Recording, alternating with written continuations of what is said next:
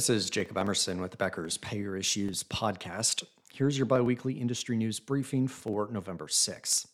The Cigna Group raised its year-end revenue projections to $192 billion, according to the company's third quarter earnings published November 2nd. Total revenues in the third quarter were $49 billion. That's up 8% year over year. In the third quarter, net income was $1.4 billion, down 49% from nearly $2.8 billion during the same period last year. Evernorth revenues rose 8% to $38.6 billion. The insurance side of the business, Cigna Healthcare, reported third quarter revenues of $12.8 billion. That's up 14%.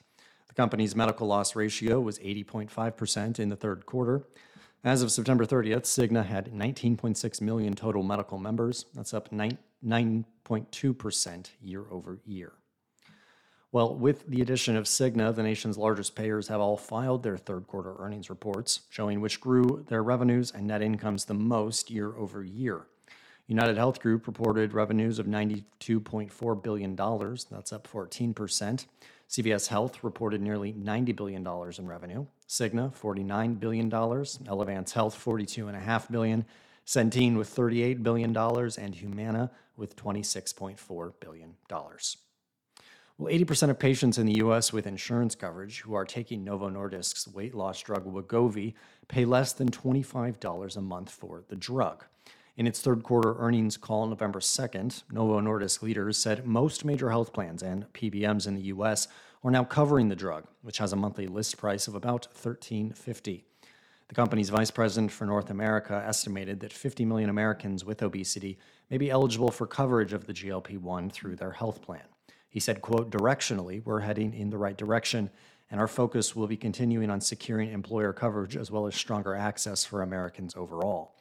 Payers and self-insured employers have consistently been ending coverage for weight loss medications over the last year as demand for GLP-1s surges, citing high costs and low adherence rates.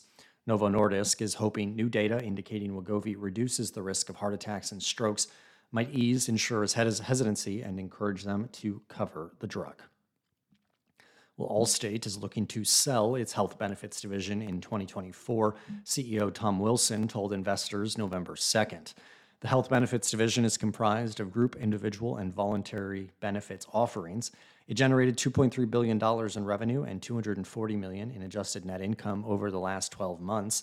The division has about 48,000 customers, ranging from Fortune 50 companies to small businesses.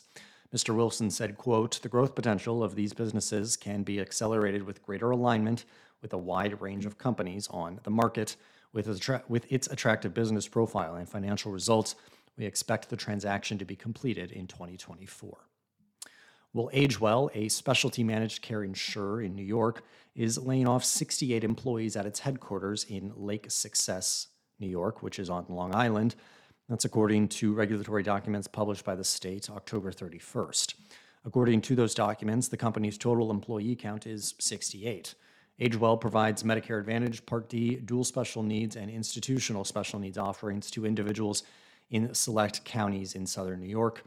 The layoffs will take place in phases through December 30th through June 24th of next year.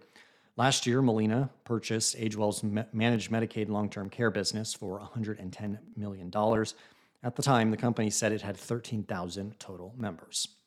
And finally, Vice President Kamala Harris said that while artificial intelligence has the potential to do profound good, it also has the potential to cause profound harm. And that potential for harm includes actions by health insurance companies. Ms. Harris was speaking November 1st in London at UK Prime Minister Rishi Sunak's IA Safety Summit.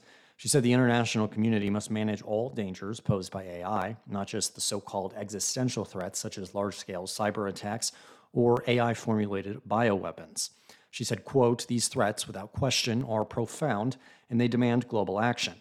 But let us be clear, there are additional threats that also demand our action, threats that are currently causing harm and to which to many people also feel existential. Consider, for example, when a senior is kicked off his healthcare plan because of a faulty AI algorithm, is that not existential for him?" The vice president's speech comes after the White House on October 30th issued an executive order requesting the federal government's health agencies to devise a strategy for overseeing AI with provisions related to the healthcare sector. Under that order, HHS will be tasked with developing a safety initiative dedicated to gathering information on AI-related practices that are unsafe and pose potential harm. Ms. Harris said in her speech that the White House is also establishing the U.S. AI Safety Summit, which will create, quote, rigorous standards to test the safety of AI models for public use. If you'd like the latest health insurance industry news delivered straight to your inbox every morning, subscribe to the Becker's Payer Issues podcast on our website at payers.com.